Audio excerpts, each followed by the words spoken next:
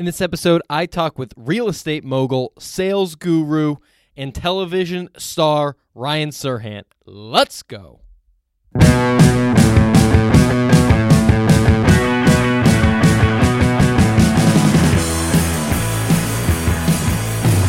Woo-hoo-hoo! All right, guys, welcome back to another episode of the Millennial Momentum Podcast. This is your host, Tom Malemo. You can find me on social at Tommy Tahoe. Twitter, Instagram, YouTube. Hit me up on LinkedIn. Very active. Would love to hear from you. And if you're new to the show, thank you for joining. Appreciate you checking us out. This show is all about millennial personal development, right? And getting to the next level in whatever that is you're going for in life. If you're trying to get the promotion, trying to make more money, have a better relationship, drop some pounds, get in better shape. I think in order to do that, you need three things. You need a relentless work ethic, you need a positive growth mindset, and you need a little momentum, which is forward motion with energy. Get that ball rolling. And I'm hoping that this show, the blog, the videos, the podcast, everything that I do can be that spark of momentum for you. I hope it can be that for me. I've got things I'm striving towards here. It's the last week of the quarter. It's the last week of March. I'm really focusing hard. So thank you for checking this out. The only thing I'll say, if you find any value here, please subscribe, leave a review on iTunes. That means the world. Hit me up on millennialmomentum.net on my social channels. Let me know. Tell a friend. That means a lot. I do this all outside of my full-time job as a sales manager at a tech company, Tech Target. Shout out to Tech Target. So I do this 5 to 7 a.m. I do this 8 to 10 p.m. I do this Saturdays. I do this Sundays. And it's all just to drive value and to learn and to grow and to help you do the same. So that's the plug. I don't make a dime. I don't make a penny. So any sort of sharing that you can do is really all I ask, and I really appreciate that.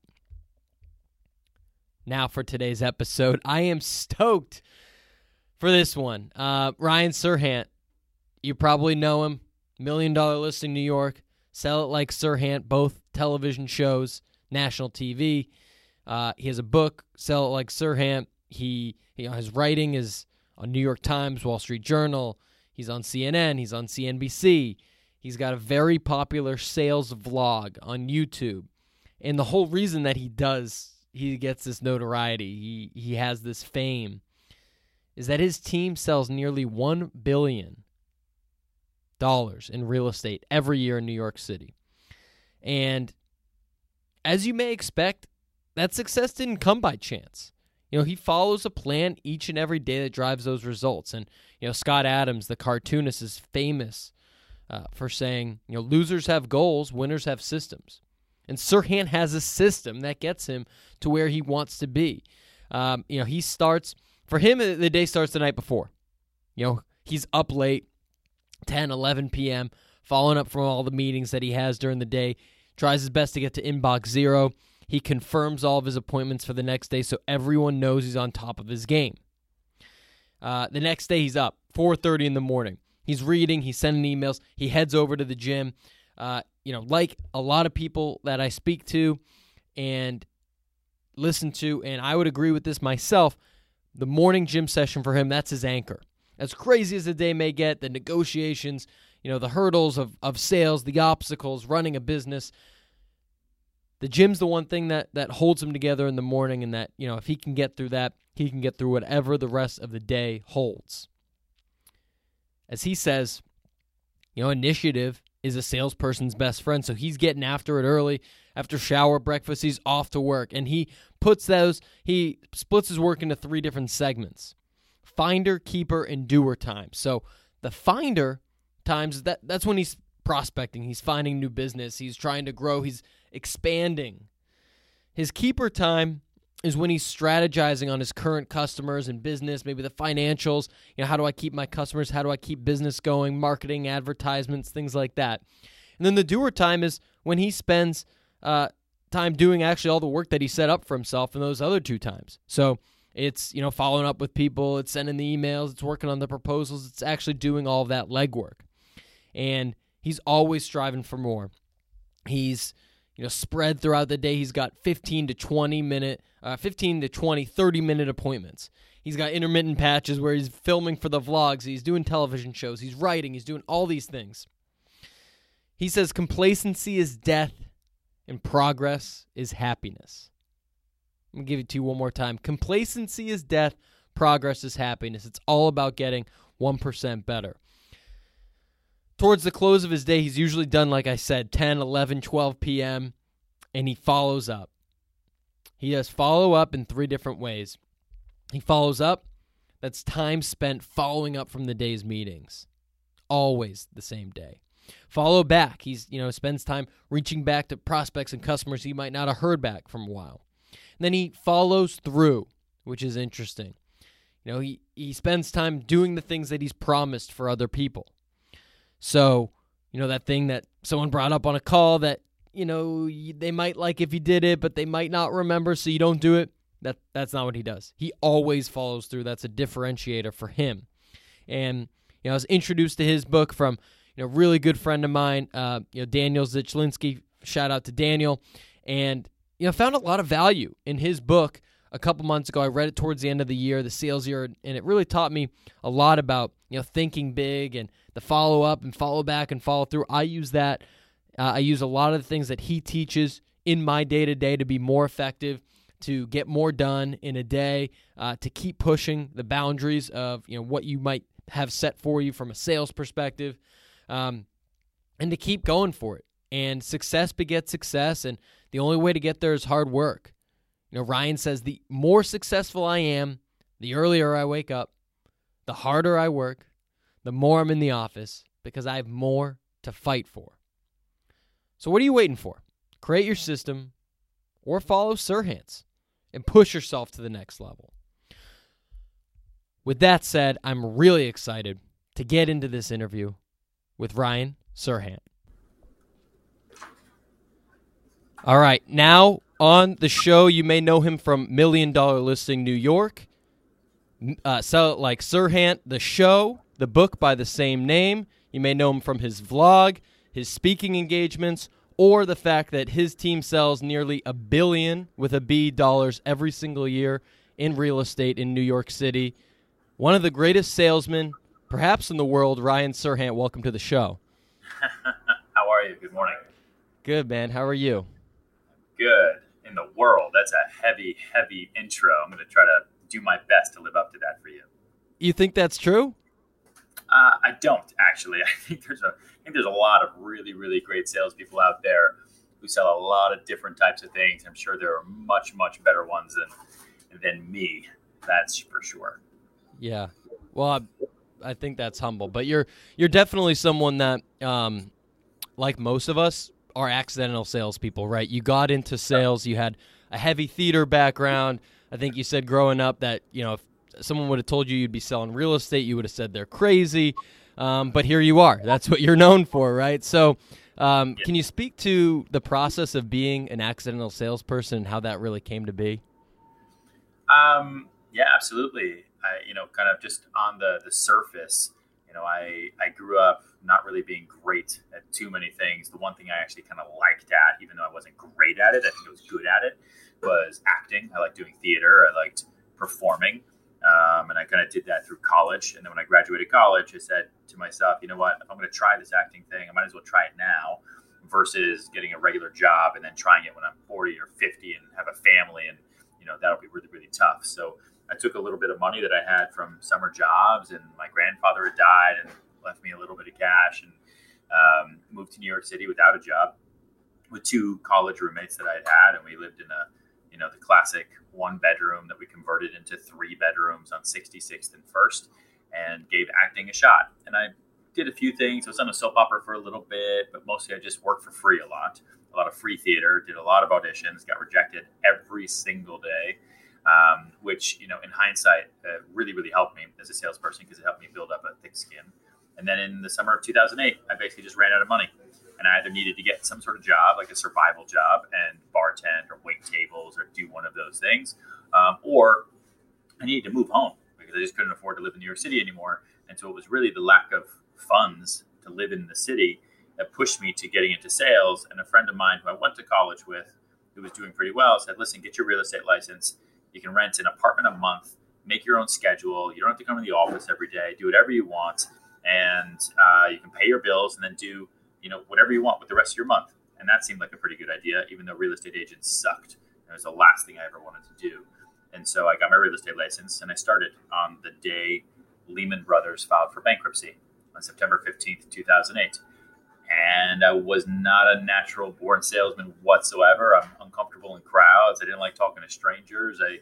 The whole process of renting people apartments or even trying to sell people apartments was really uncomfortable. I had no idea what I was doing, but I slowly taught myself. In a huge part, and I talk about this a lot in the book, because my back was up against a wall.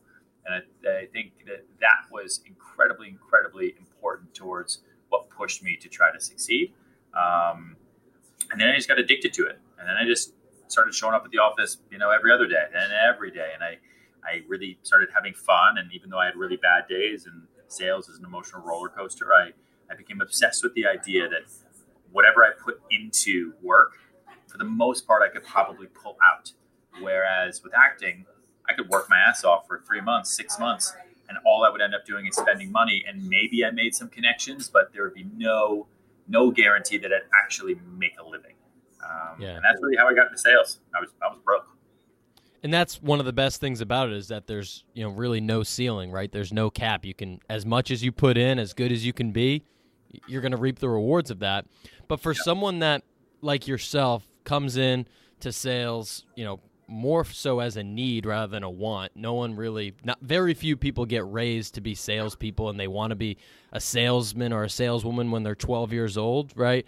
Do you think it was that early, some of the success that you had, that, success begets success, and that allowed you to get more comfortable with it and more into it? Or do you think, it was really just that financial need? Like, I guess my question is, for someone that's starting out and maybe they have a rough first 6 months, how do you know if, maybe sales just isn't for me versus I need to make a few tweaks?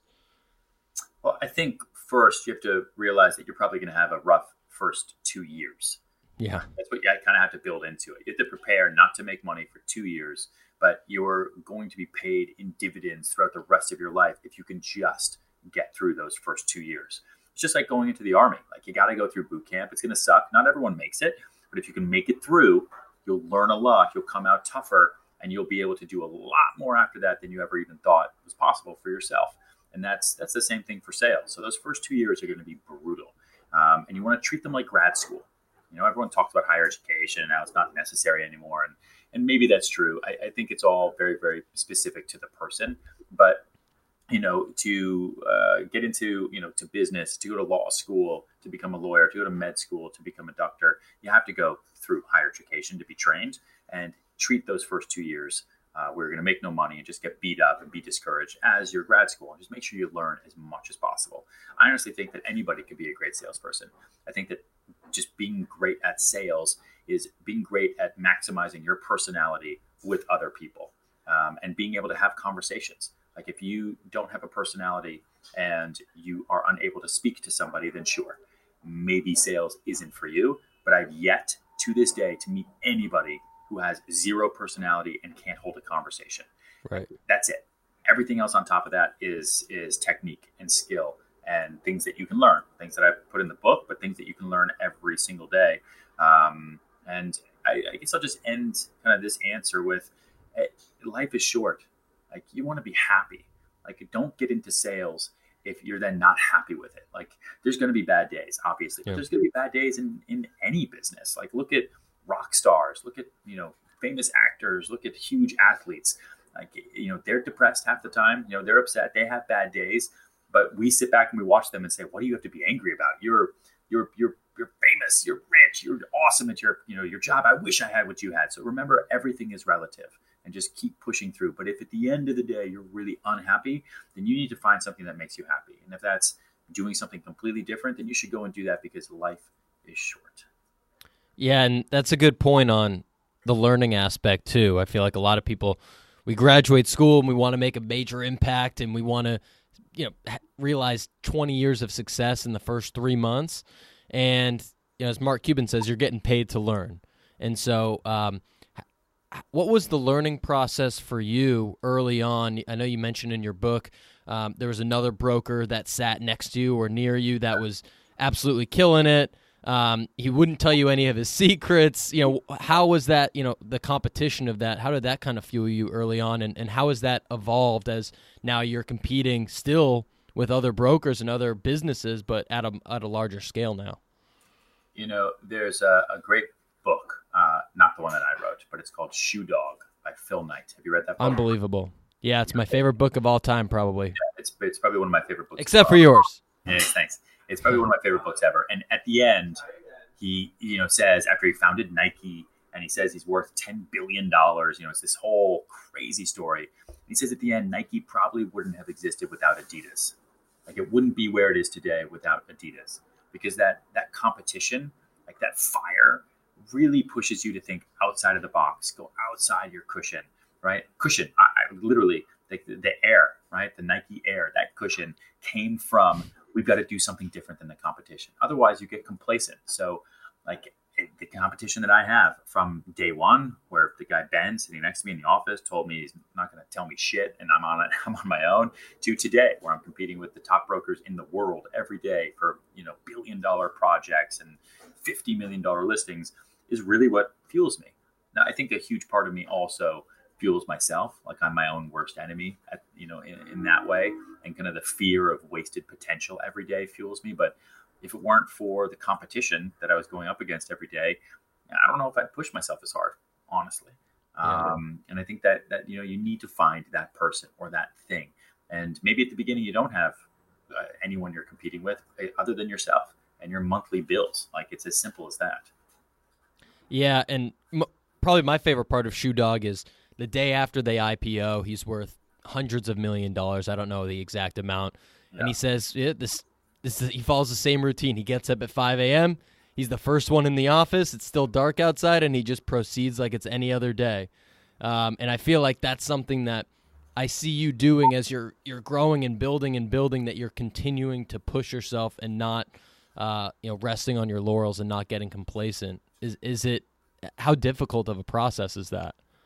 Not really. It's like you don't want to reinvent the wheel, right? So if for 10 years, kind of structuring your day in one way, waking up early, working really hard is what gets you to where you are, like, I would be terrified to try to change that, because it's the work ethic that produces the results, along with some luck, right? And some opportunity, but it's really the work ethic day in and day out that gets you through the hurdles of tough situations and tough deals, and tough days that enable you to be successful kind of all around, year in and year out. If I didn't do that, and I wake up earlier now, like, the more successful I get, the earlier I wake up, the harder I work, the longer I am in the office. So, because I have more to fight for, right? Yeah.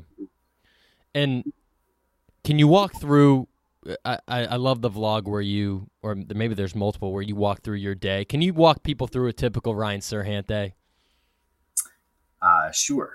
Yeah. I wake up my day really starts, I talk about this a lot. My day starts the night before. Yep. Like, I'm all about two things. One, inbox zero, right? I think our lives, until the world changes, our lives, especially in sales, are all in email, right? And if you're not using email, if you're using like a Slack or something like that, then just that's what I'm talking about. Kind of cleaning out your messages, cleaning out text messages, cleaning everything out so that tomorrow morning you start at zero as best you possibly can. And I do all of my follow-up from the current day that I just went through to make sure everybody knows that I'm on top of it. And I touch base with everybody and everything I'm going to do tomorrow. So that way I'm waking up and everyone knows that we're confirmed, everything's good. If there's any issues, that reminds people to get in touch with me. So that's at night. I wake up then the next day at 4:30. I clean email for about half an hour from any emails that came in from the night before. And even if I don't, then I read the news. I touch base. I kind of see what's going on in the world, what happened in the middle of the night, anything. I go to the gym for an hour and a half. I then come back, I shower. I, kiss my wife, kiss the baby now that I have a baby.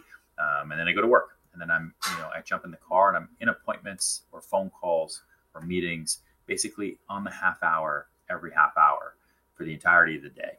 Now, sometimes I might film for $1 Million Listing for 2 hours, But then I'm right back at it. That's why I have the car, so that I can never stop working, so that no part of my day is wasted with commute. Like I'm a big proponent of spending all of your time doing only what you can do. And if there's something else you're doing that somebody else can do, invest in that person to help you do that, so that you can spend more of your time doing what only you can do to be successful. And that really comes down to the car and driver. Like, I got a car and driver way before I could ever afford it, but I knew that I would work harder and get more done and be more productive if I invested into that kind of luxury. And then I have a dinner event, maybe two, and then I come home, kiss my wife, kiss the baby, clean email, follow up from everyone from the day, plan for tomorrow, go to bed probably around 11, 12, wake up at 4:30 and start all over again. Whew, that's a full day, people. That's a full day. And now I'm curious, you brought it up, and congratulations on, the new addition to your family. And I'm curious how that daily routine has progressed through the years, because I'm guessing when you started in 2008 and you started as a broker, that's not what your day looked like. And it's been small iterations to it that's added over time. Yeah. Now, how has that grown in relationship with, your relationship with your wife, and giving her enough time, and how is she always comfortable with how much you're working, things like that, I think any ambitious person, kind of fears or thinks about in a relationship? I would say that it's hard, right? It's hard at the end of the day, especially now that we have the baby. Like, I want to be home and I can't. But, you have to have a supportive partner, someone who understands what you're doing, and what you're doing is much bigger than you, much bigger than the family, and we're also supporting the family. So, there's no real pressure that way. But I try to make sure that anything I do after 6 p.m., I check with her to make sure she's okay with it. Anything I do on Saturdays, if I have to work, she's okay with it. So I can give, some weekend time, some evening time. And when I'm with them, I really try to be present, like put the phone down. If someone calls, I'll pick it up, because that's my job, right? I'm basically on call like a doctor 24/7. If emails are coming in, I answer them. But for the most part, I'm not just sitting there on my phone. Like, I'm with them, I'm present, I'm engaging as much as I possibly can. And that's changed, obviously, as from when we started dating to getting engaged to getting married to now having a baby. And my daily schedule has obviously changed. But for the first couple of years, I never woke up as early as I do now, because it was absolutely insane. And it was crazy. And I couldn't believe that people would actually do that. And I would work out in the afternoon when I'd have a break between appointments or something. I'd work out in the evening. But then, as you become more serious about your career and your job, right, you start to realize that every hour you have awake is incredibly valuable and is incredibly important. And it started to become less productive for me to spend a really good working hour, either in the afternoon, the later morning, or the evening, on the gym, when I could just get that done first thing in the morning before anybody else woke up. I could send out emails in the morning before anybody else woke up. That way, the rest of my day, I can start getting ahead of everybody else, right? So when they're in the gym, I'm working. When they're, going home early, I'm still working. And that's really been my MO for probably the last 7 years. And what about weekends that you mentioned? And I've seen some posts around, like, you got to put in some time on weekends if you want to be successful. How do you balance that between maybe detaching for half a day or a full day at certain points so you can recharge and come back ready? Yeah, every weekend is different, right? Yeah. I think that like some weekends I'll try to spend as much time with wife and baby as possible. Other weekends I have to work the entire weekend, or I'm traveling. I have a speaking engagement, right? I do a lot of speaking all over the world. And so a lot of times that eats into the weekends. And I think you just have to be flexible, and you have to have open and honest communication. And you have to find ways to relax and recharge as best you possibly can. So whether that's, not doing anything on a Sunday until noon, and having brunch, right? And really hanging out, or trying to sleep in as best you can, or just laying in bed together for an extra 2 hours and doing nothing. Like, that's all you really need. But taking 2 full days to then drink, shop, and do nothing productive, I think honestly wears people out more, because then it affects their Monday. Either they're tired, or they have a case of the Debbie Downers on Monday. And then it affects their Friday, because all they're waiting for is the weekend to show up. So then you're really, really only very productive 3 days out of the week. That's 3 out of 7. You multiply that times the year and look at how many days you're wasting for the entire year. Like that blows my mind that people are okay doing that. And I think they just don't even think about it. Yeah, that was the number one game changer for me when I really stopped partying probably 2 or so years ago, and understanding not only do you have that time back at night, say instead of going to Taco Tuesday, now you have time to work and you have time to do something to make yourself better, but it's also the next day and the next day and the next day when you just feel like dog shit, that now you can be productive and you can outwork people and you can put yourself ahead.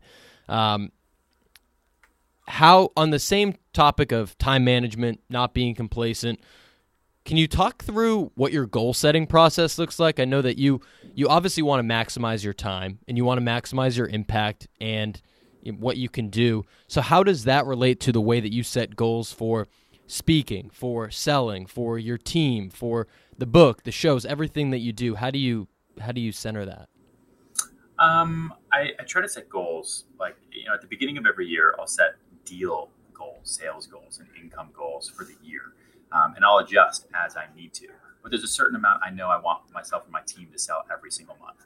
And so that breaks down kind of by week. But that's our number. And it's kind of dependent on the market, dependent on what our projects are like, kind of what we're going to be selling this year, is it a buyer's market, is it a seller's market? Things really change that way. But every year I try to push it just a little bit. Like we sell a lot at the moment. So I used to, when I first started, I wanted to double my income every year, which was easy, right? Relatively. I mean, my first year I made $9,000. So my second year I wanted to make 20. And then after that, it was kind of like, I want to make 40 to 50. And after that, I wanted to make 100, and then so on and so forth. Now it's a little bit hard to do that. But it's about like agent growth. So like the team this year, I want to add one new person to the team who's qualified and has been in the business for at least 5 years each month. So by the end of the year, I expect to have 12 new team members who are incredibly qualified, which is something I'm looking forward to. Last year, I added a lot of younger talent to the team and really, really molded them, and they've all been doing really, really great. This year, I'm switching it up a little bit. And I think that's kind of what I'll do next year, too. Maybe I'll go back to younger talent, something like that. I'm planning on a second book right now, and I really want to get that underway for this year. And I also want to make sure I'm doing 1 to 2 speaking engagements every month, because I also enjoy speaking to salespeople because it helps me understand my business better. I love the Q&A sections of every speaking engagement I do, because I get questions from people who sell, cruise line packages or manhole covers, or I just gave a speech to people who sell traffic lights to municipalities. Like that's a group who had questions for me that I had never even thought about ever.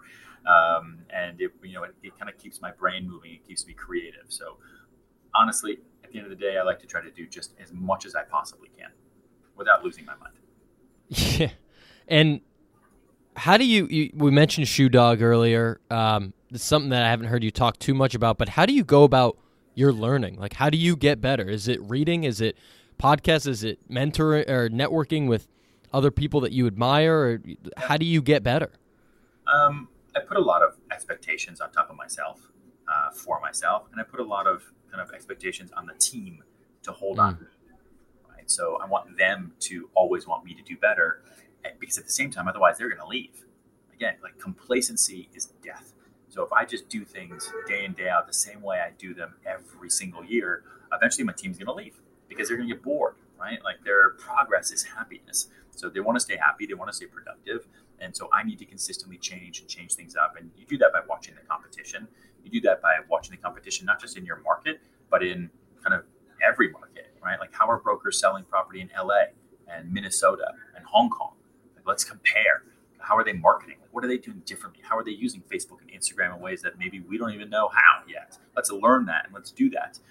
Like maybe we have to also take it back to basics a little bit. Like let's put the cycle of marketing, back into play and go back to direct mail and back to billboards and things like that next year, because that could be different. So a big part of the book too is like you asked me, right? How to structure my day. And what I figured out early on was I had to, as an entrepreneur, and as a salesperson who has no boss, really, I had to make sure I didn't lose my mind by making myself as busy as possible and as productive as possible. And I broke my day down into three time blocks, and I called it Finder, Keeper, Doer.